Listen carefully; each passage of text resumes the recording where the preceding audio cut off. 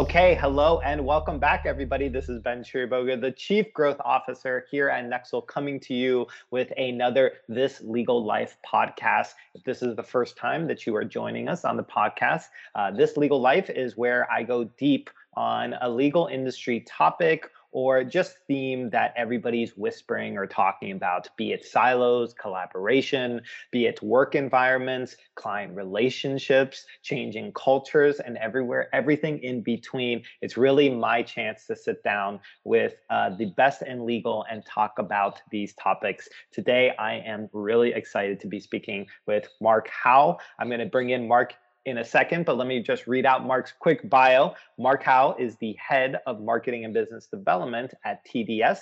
TDS is the largest independent law firm in Manitoba and one of the largest firms in Canada between Toronto and Calgary. The firm is also a Lex Mundi member law firm for Manitoba. For over 20 years, Mark has been working in the fields of marketing and business development in a variety of management and leadership positions. The majority of his experience has been with sector-leading firms, including Thomson Dorfman Sweatman, Acumen Corporate Development, and Agricor United Viterra. Mark, thank you so much for joining me on this Legal Life podcast. It's a pleasure, Ben. Thanks for inviting me. Let's jump right in. I think anytime that we think about business development, I think we always talk a lot or think a lot about the difference between the different types of firms and the different types of structures. I wanted to kick us off with something really important, because today we're here to talk about the three pillars of client-facing business development and client relationships. And I want to start off with something really important, which is, what does it mean to be client-facing versus non-client-facing? I think the distinction is really important when we start to dig into this idea of the three pillars. So why don't we start maybe with that distinction here, because I think it's important, right? Yeah, that sounds good. I guess when my role transitioned out of marketing to be a BD focused role, when I restructured the department, I kind of had a blank sheet to kind of redesign my position. So it's a mix of, I guess, behind the scenes support and client facing. The main focus behind the scenes, I'm doing quite a bit of one-on-one BD coaching with partners and associates. And the client-facing part of the role is a mix of attending client feedback interviews with the managing partner, but I also am attending meetings with existing clients on service expansion, as well as potential new clients and prospects, both in-person meetings and phone calls, sometimes with the lawyers, but also at times, depending on the situation, I may have the first call with the prospect before making the connection or the introduction to the lawyer. So that's, I guess, to be brief, that's what I'm talking about from my perspective on the client facing, is not just behind the scenes, that you're kind of part of the client facing BD team. Yeah.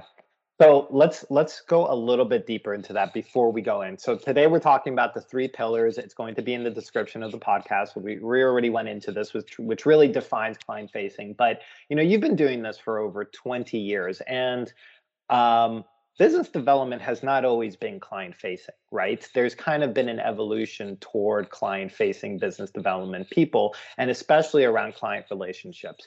Do you want to say a little bit about why or what's happening today within the legal industry when we think about client facing professionals that are legal professionals, quote unquote, not practicing attorneys, really starting to be the first point of contact for client development? Because I really think that this is a new wave that's happening, and we see sort of trickling and making its way into law firms today. So yeah, when you think about that, what's happening? Why is this happening?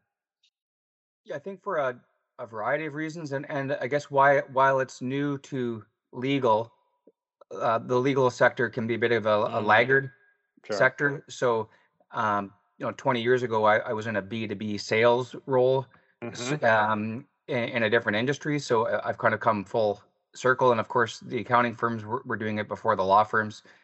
Um, so I think it's just as legal marketing evolves and develops, I think it's Mm-hmm. just kind of part of the natural evolution. And I think some early trailblazers like Mm-hmm. Steve Bell, formerly at Wimble Carlisle, Mm. kind of, you know, lawyers like precedents. So it can't be done until someone does it. And Right. then as more and more firms and more people have success in these client facing BD roles that are not lawyers, then I think those barriers just start to come down because there's proof and evidence that it can be done and it can work. Absolutely. So shout out to Steve Bell, great friend to Nexel, and to your point, Steve really sort of started this client-facing sales role and business development role, and we're not afraid to say sales here. I think sales is a good word here. Sales can drive efficiency, and Steve really was a groundbreaker, I think, in that capacity. So why don't we get in to a little bit of the substance, which is something that you and I sort of share a passion about, which is this idea of three pillars. Now, again, the three pillars, the description is in here, but what we're really talking about is, let's say, a framework, right? To really think about what's important whenever it comes to client-facing BD, right? People love frameworks. There's some people who love them more than others, and I think you and I tend to really like them, and we actually share a similar vision on the world. So why don't we first define what the three pillars are, and maybe after you define it, talk about briefly, for sake of time, how you arrived to the three pillars, and then maybe we can share some notes about how we sort of came to the same conclusions about what's important. So let's define the three pillars first. So okay, so the way that, and we're very aligned. We use almost the Yes, exact same right. language. Yes. But I guess where it started for me was, um, when I restructured the department and then redefined my role. I have dual reporting to the managing partner and the chief operations officer. Mm-hmm. And so they asked me to basically create a new job description. So the first place I started was, okay, what are my priorities? You can't have 20 priorities. So I distilled it down to what are the three priorities for this role. And Yep. so those three pillars are really retention of business with existing clients, and Mm-hmm. especially, the old 80/20 rule, especially the Yes. top 20% of the existing clients would be number one. Yep. Number two would be expansion of services with existing clients. And the third pillar would be acquisition of new clients. So that's really where my focus is, Yeah. which is all, revenue, retention, and growth. Exactly. Exactly. Now, I think a lot of people know some of these. Some people know all of these together, but I think very few people, or maybe I'm not sure. I'll just ask my question, because the truth is that the three kind of work together, right? And they sort of support one another. And I think that's really where the model starts to make a lot of sense, right? Because it's almost a virtual cycle. If you're listening to this right now, you probably can't see the thing behind me, but I'm pointing at a circle that sort of feeds on itself.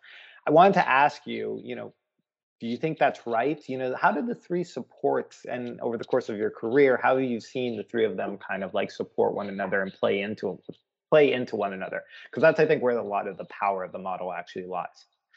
Yeah, no, certainly the circles kind of do overlap, and Mm-hmm. there are some kind of efficiencies across those three areas. And it's kind of like you kind of need all three balls in the air Yeah. at, at, Right. at the same time. And I'm not sure if this is exactly answering the question, but the way I've kind of looked at more implementation of Mm-hmm. the three pillars, and especially working with the lawyers, Mm-hmm. is I call it the three C's of Mm-hmm. BD. And I'm not, to be honest, I don't know if I came up with it or I read it or I heard it on a podcast. I don't know. But culture, Yeah. competency, and commitment. So creating and building and fostering an internal culture Mm-hmm. of business development. and then building that competency. So that's through, training and coaching and things like that. Hmm. Hmm. Or I guess maybe more so the training, and then the third C, the commitment. Um, there's some internal structures, and then the BD coaching, and that's really the accountability piece. And so when you look at your training, your coaching, and then policies, templates, tools, processes, you kind of bundle that all together. Yeah. And then that's the implementation of those three pillars. I guess I don't know if that answers the question or not, but No, it does. I mean, I think what you're really saying is that the three C's are sort of the whenever the three circles go over, the three C's are sort of in the middle and make everything really important effectively, and they kind of make the entire circle go around in a way. Is that fair to say?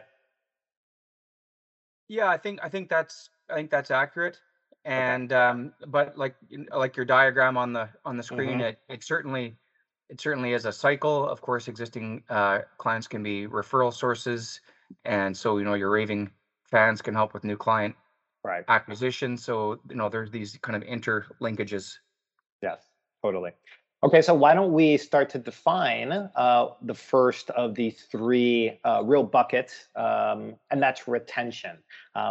A lot of people claim that retention really is the most important, even though you have to sort of service all three and um, really think about them, keeping all three of those balls together. But a lot of people put a lot of importance on retention. So, do you want to sort of go through what is retention and then think of some of maybe the strategic initiatives that go behind retention, and then more importantly, how do you think about retention in terms of priority, in terms of does it drive a lot, is that kind of the first port of call? Yeah, let's dig into retention a little bit maybe.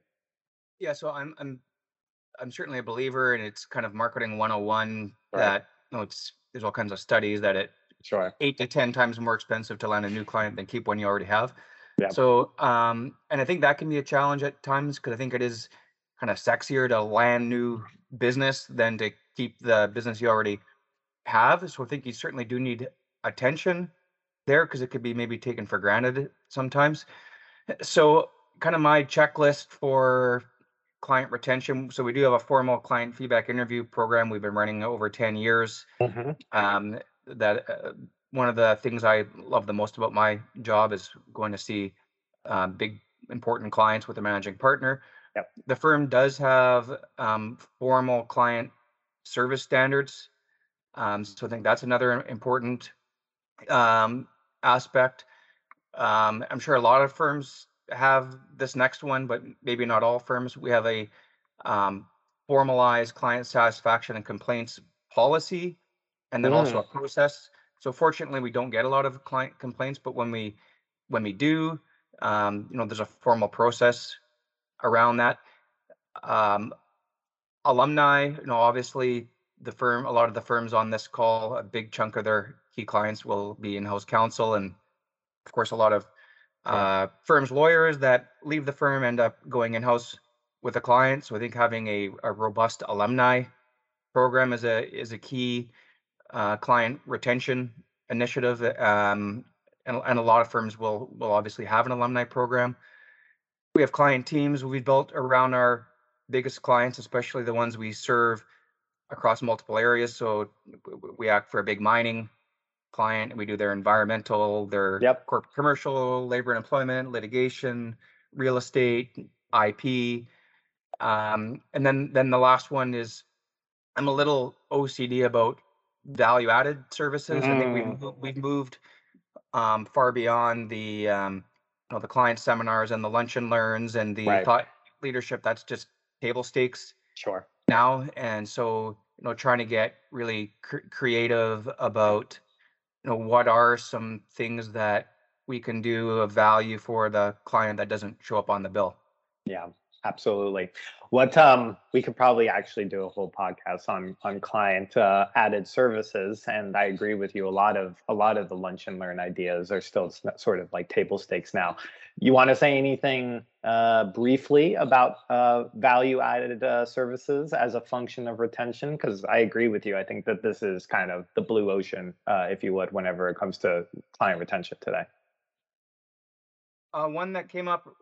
So we had a client feedback interview last week, and this client has grown quite a bit, and their legal needs have grown quite a bit, and they weren't quite ready yet to hire their first in-house lawyer, Hmm. but they were ready to hire a paralegal, and so the lead relationship partner um, for that client referred them and introduced them to a recruiter who Hmm. helped them find a paralegal. And then when they shortlisted them and did the interviews, the lead partner with our firm sat in Hmm. on the interviews and interviewed the paralegals. And then she helped to onboard the paralegal, and then she helped to train up the paralegal. And and the feedback from the client was that was extremely helpful, and that paralegal's working out fantastic. And Right. now the paralegal's got a great relationship with the lead lawyer at our firm. And so maybe that's an example of something that's a value to a client that you typically maybe wouldn't think that Yes. a lawyer Right. would help a client with on any Right. given day. Yeah, absolutely. You know why I like that example, because I think a lot of people think about value added in a very sector sort of focus, and in a very client big focus, persona, or that's a marketing term, but a very big sector industry focus, when the reality is that it's very context specific, right, for the client. And the value add really comes from something very nuanced. Yeah, that's how I always think about it. I don't know if you agree with that, but it seems like when you get to the thing that's really value added, it's like the small things that count, right? Or something like this. Yeah, and I think it doesn't have to be a technical legal problem that you're solving. It just needs to be a problem that needs to Yeah, be right. solved. So another quick example is, and this was a prospect of ours. It was kind of high on our prospect list. Hmm. A company that was at the point where they were looking to hire their first in-house lawyer, and one of our partners knew of another in-house lawyer that was looking to make a move, looking to make a change, and she Hmm. connected the dots, made the introduction, and now the first GC at this company, um, our partner basically Hmm. helped this prospect to find that person. Yeah, yeah, totally. Yeah, great example.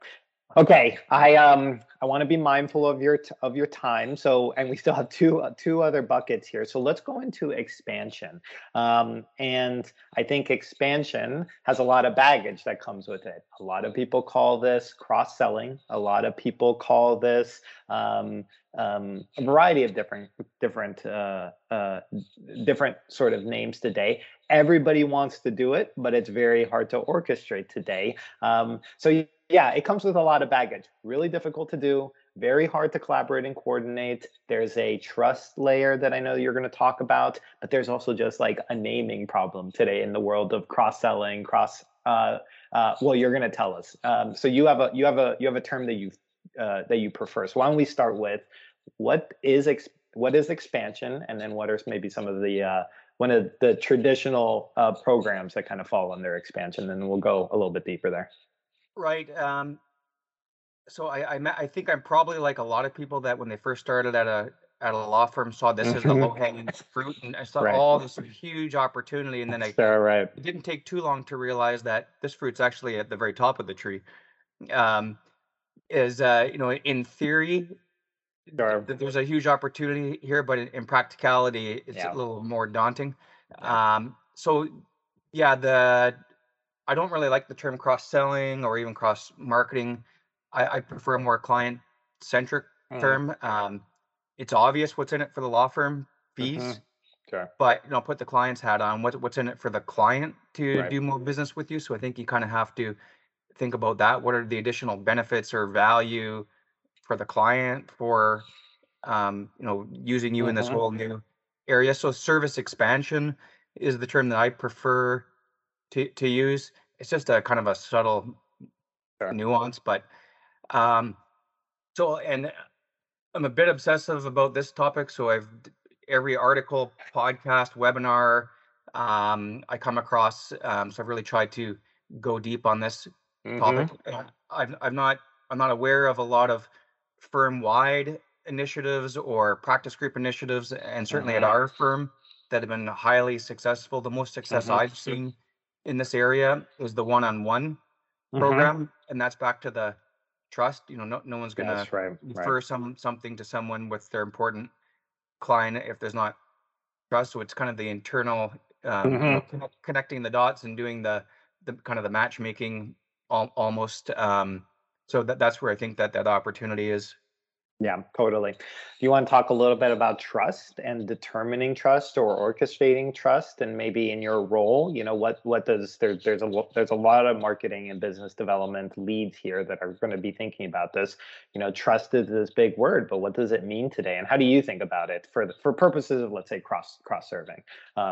Yeah, Sure. So yeah, I'll touch on on the trust topic for sure, but maybe if I can just go back, I guess the other element I think before sure. trust, and this is kind of obvious, I guess, but um, I would anyone listening to this, I would ask how good of a job are you doing around awareness and education? Because Mm-hmm.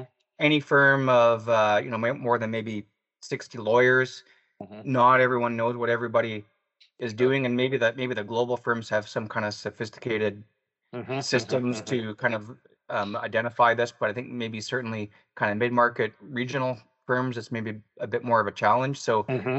does, does every lawyer know every other lawyer's specialized area and even industry depth, maybe a different language they speak, maybe a license to practice in a different jurisdiction? And so it's difficult to expand these services into these new areas if you don't know what everybody does. Yep. So I think that education and awareness is kind of the step one. But Period. Yeah. on the trust, it's more um, who are our friends that socialize together, and already do work together. Mm-hmm. It's kind of like the warm introduction versus the cold call. So if there's two lawyers at the firm that have never really worked together and don't really socialize or go for lunch together, the chances that they're going to be referring work to each other, um, is not nearly as high as it's going to be as if they're buddies. Yeah, absolutely. Yeah, Yeah. totally. Okay. I think that there's so much more, and especially I take your point around the education and awareness piece. People need to know who knows who in this capacity, right? And that's vitally important, and quite frankly can be incredibly challenging and difficult, sometimes, especially as you sort of scale. Especially as you start to hold multiple offices, right outside of regional areas, outside of time zones, this can get incredibly difficult. And I know a lot of people struggle with this. So if you're listening to this and this is your world, I think we feel your pain here. Um, we could go a little bit more into trust, but I think, again, let's move forward and let's close the circle, if you will. And then at the end, I want to kind of come back and go on to the three C's and help you wrap up, because the three C's are kind of like the engine, I think, that helps all three of these big buckets, big programs go. But let's end with acquisition of new clients. Why don't we define it first, and then for everybody listening, I know you have a distinction here between farming and hunting, right? And acquisition, of course, is the sexy thing that everybody likes to do, and there's two different ways to do it, right? To think about it, and that farming versus hunting distinction is important.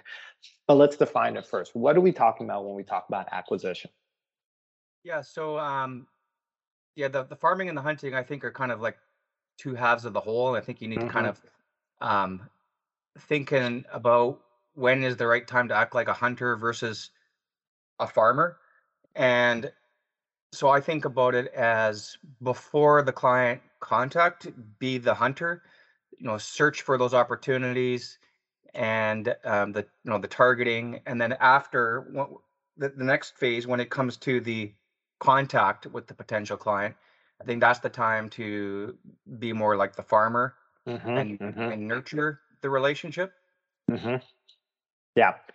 Okay, absolutely right. Does it matter the type of client, the difference between the type of client, the size or the sector? Is there any distinction in terms of the hunting? I know kind of the relationship, I guess, but any other ways that people can sort of think about the difference between hunting and farming?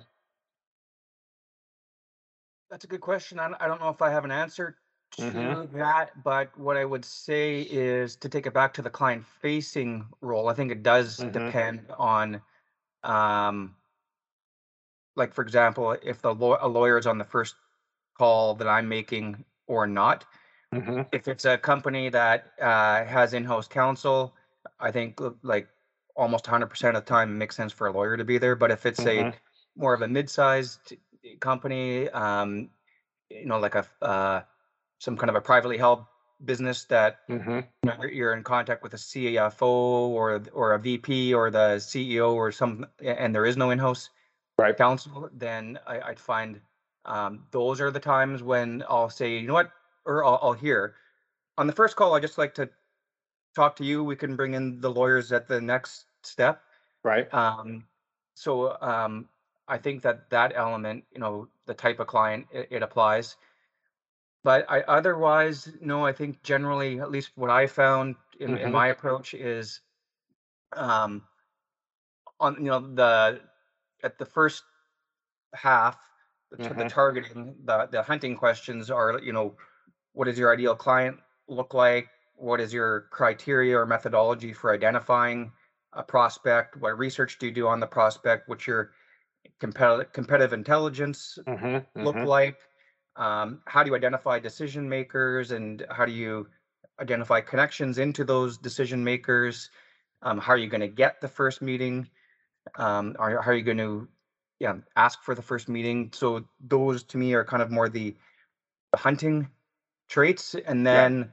then when you move into the kind of the farming phase, what's your style and approach and mindset for that first contact? I'm a big believer in kind of personal fit. So kind of, what's the personality Mm-hmm. type of Mm-hmm. person you're Mm-hmm. meeting with? Are they super extroverted, super introverted? Are they very, very risk averse? Or are they kind of like the entrepreneurial cowboy that Right. makes the lawyers sweat? Um, and like again, what kind of questions are you going to be asking at that meeting? How do you add value and build the relationship? Right. What does your follow up Yeah. look like? Mm-hmm. How are you going to move things forward when you get the first file? Mm-hmm. How are you going to treat that first file? Because that might be the most important file. Yep. Um, yeah, those are kind of the typical kinds of questions I would kind of ask in the farming phase. Yeah. Love it. Okay, so let's try to bring all of this together as we kind of wrap up and get us nice and smooth out of here, which is I want to bring it maybe a practical question. And you can answer this question from how you manage your time whenever it comes to these three strategies, or how you coach maybe lawyers to manage their time. But when we take a look at the three buckets, where are you putting your time? You got 5 hours of the day, 6 hours, sorry, in the week, let's say, to do this. How do you break up your time between retention, between expansion, between acquisition? How do you, well, let's not ask a double question. How do you think about it? And maybe start with the client facing business development person. What do you think there? So I do have dedicated time slots blocked off in my calendar on a Mm-hmm. weekly basis for Yep. client retention activities and um, prospecting, kind of Mm-hmm. hunting activities. So I just have reoccurring Yep. slots of time blocked off for focused time. And then we have built some structure internally in the firm Mm-hmm. around different internal groups, and there's different reoccurring um, monthly meetings and quarterly meetings, and so there's time kind of planned out to kind of cover off those the three topics. Mm-hmm. And so yeah, basically build into your plan and your calendar um, activities that support those three objectives. Yeah. Totally. Well, I will double click on that and say I'm a huge fan of time blocking. I really think that once you start time blocking, things really start shortchanging. To-do list, way overrated. Time blocking, very underrated, right? It has this extra thing, which is one, it helps you plan your next day because you know where your mental space is going to be, and it also gets you ready sort of for those blocks of time. It's such a simple practice, but I think at the end of the day, moving from to-do lists, which tend to be other people's to-dos, to like a time blocking, which is your own to-dos. So anyway, Yeah. love time blocking, really. I think, and especially whenever it comes to business development, time blocking can really be an incredible asset if you start to leverage it correctly. I think that also helps you to move out of reactive mode Reactive, and yes, right, firefighting, and totally. then the focusing on the important and not necessarily the urgent. Yes. Yeah. Have you ever come across the Eisenhower matrix, which is this idea of like, what can you delegate, what needs to be done, what can only you do versus what, needs to like go away? That's another, it sort of is time. I use it in relationship to my time blocking. So I like will think about everything and maybe I'm overdoing it or whatever. But it's really around what is absolutely important and only you can do. And then that kind of helps you sort of filter through. I don't know if you've ever come across it. If you listening have, let me know. I'd love to hear what other time management techniques you've done. So yeah, I'm a bit familiar with that one. I'm gonna have to dig into it a Sure. little more, but certainly the Stephen Covey Seven Yes. Habits Right. Seven Matrix with habits. Yeah. the urgent and important, and Yes. I certainly find that to be helpful to kind of break up the to-do list, so you're focusing on the Totally. important, not just this, not just greasing the squeaky wheel. Exactly. So let's move this out of here nice and easy. I'm going to ask you one other question, which is, let's say you've been doing this for a long time now. Let's say you're at the start of your business development career. You love this model. You really resonate with it. Where do you focus your time? You're coming into a new firm. Maybe you don't have as much capital and political sway as you want, but you really want to bring in something. Where does Mark tell the young business development to focus his or her or their time if they really like this model here? Well, I'm a big believer in play to your strengths. Yeah. Um, and then, of course, it's all about trust and relationships. So, Right. to kind of identify, you know, I guess it's kind of targeting your internal market, Mm-hmm. and whoever you have good rapport with, and you have some early successes, and you're starting to build a relationship. Mm-hmm. Focus on those people, and then to kind of further prioritize within that group, certainly the opinion leaders and those that have Right. sway, that if you can get some momentum and headway with those people, Mm-hmm. the water cooler talk is a real Mm-hmm. thing, Mm-hmm. Yeah, it's and true. it'll just start spreading kind of by diffusion or osmosis, and the word will kind Mm-hmm. of get around, and other people will come around.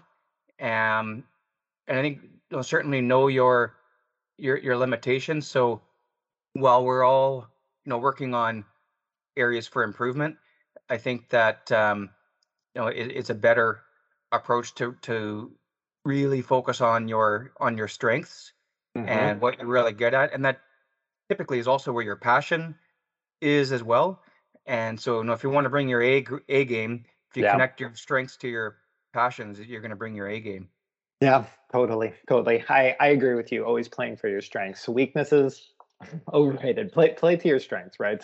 Basically, it's there's lots of people who are good at lots of different things, and I think playing to your strengths is always a lot better and gets you a lot farther. If nothing else, it's because you'll like doing it, basically, and you'll continue to basically do it.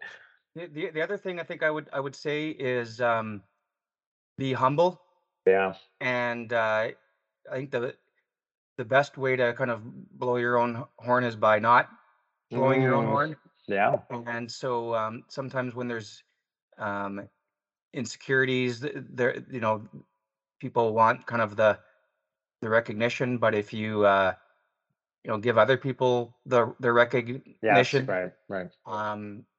that'll come back in spades, I think. Yeah, agreed. Yeah, totally. Platforming and sort of paying it forward. Yeah, absolutely. So we've taken enough of your time, Mark. Thank you so much for being on us on this Friday, beginning of the year here for everybody. What's going on with Mark over the course of the next quarter or TDS? Anything that you want to plug, promote? Anything we should be open ears about? So I guess in the very short term, next week we have our annual labor and employment year in review. So we're covering a range of HR topics from immigration to reconciliation with Indigenous communities, which is a big thing, especially in Canada. I'm not sure how big of a topic that is in the US, but and we're also covering, the more traditional labor and employment and HR topics, one being remote workers and things like that. So that's, I guess, next week. As far as personally, I'm going to be doing a family trip out east in Canada in March. So looking forward to that. How about Yeah. you? What have you got on the horizon, Ben? We will on the personal front, just trying to stay alive in Chicago winter. Hopefully, after coming a beautiful month of December in Florida. Florida doesn't have that many not hot seasons, but December is certainly one of them. So just trying to survive here in Chicago. Well, I think that wraps up. Any last words? Any final words before we get out of here, Mark? Don't think anything I can think of off the top of my head other than I'm a big podcast geek, and especially legal marketing and BD podcast. That's kind of what I listen to when I exercise. So Nice. I look forward to listening to future Nexel podcasts. Absolutely. Well, we are rebranding this and re-kicking this off. We're actually going to be launching this formally in February, and it's awesome to have you on. I think this has been a long time coming. Thank you so much, Mark. And thank you to everybody else listening today. This was another This Legal Life podcast, sitting down with Mark Howe of TDS. Thanks so much, Mark.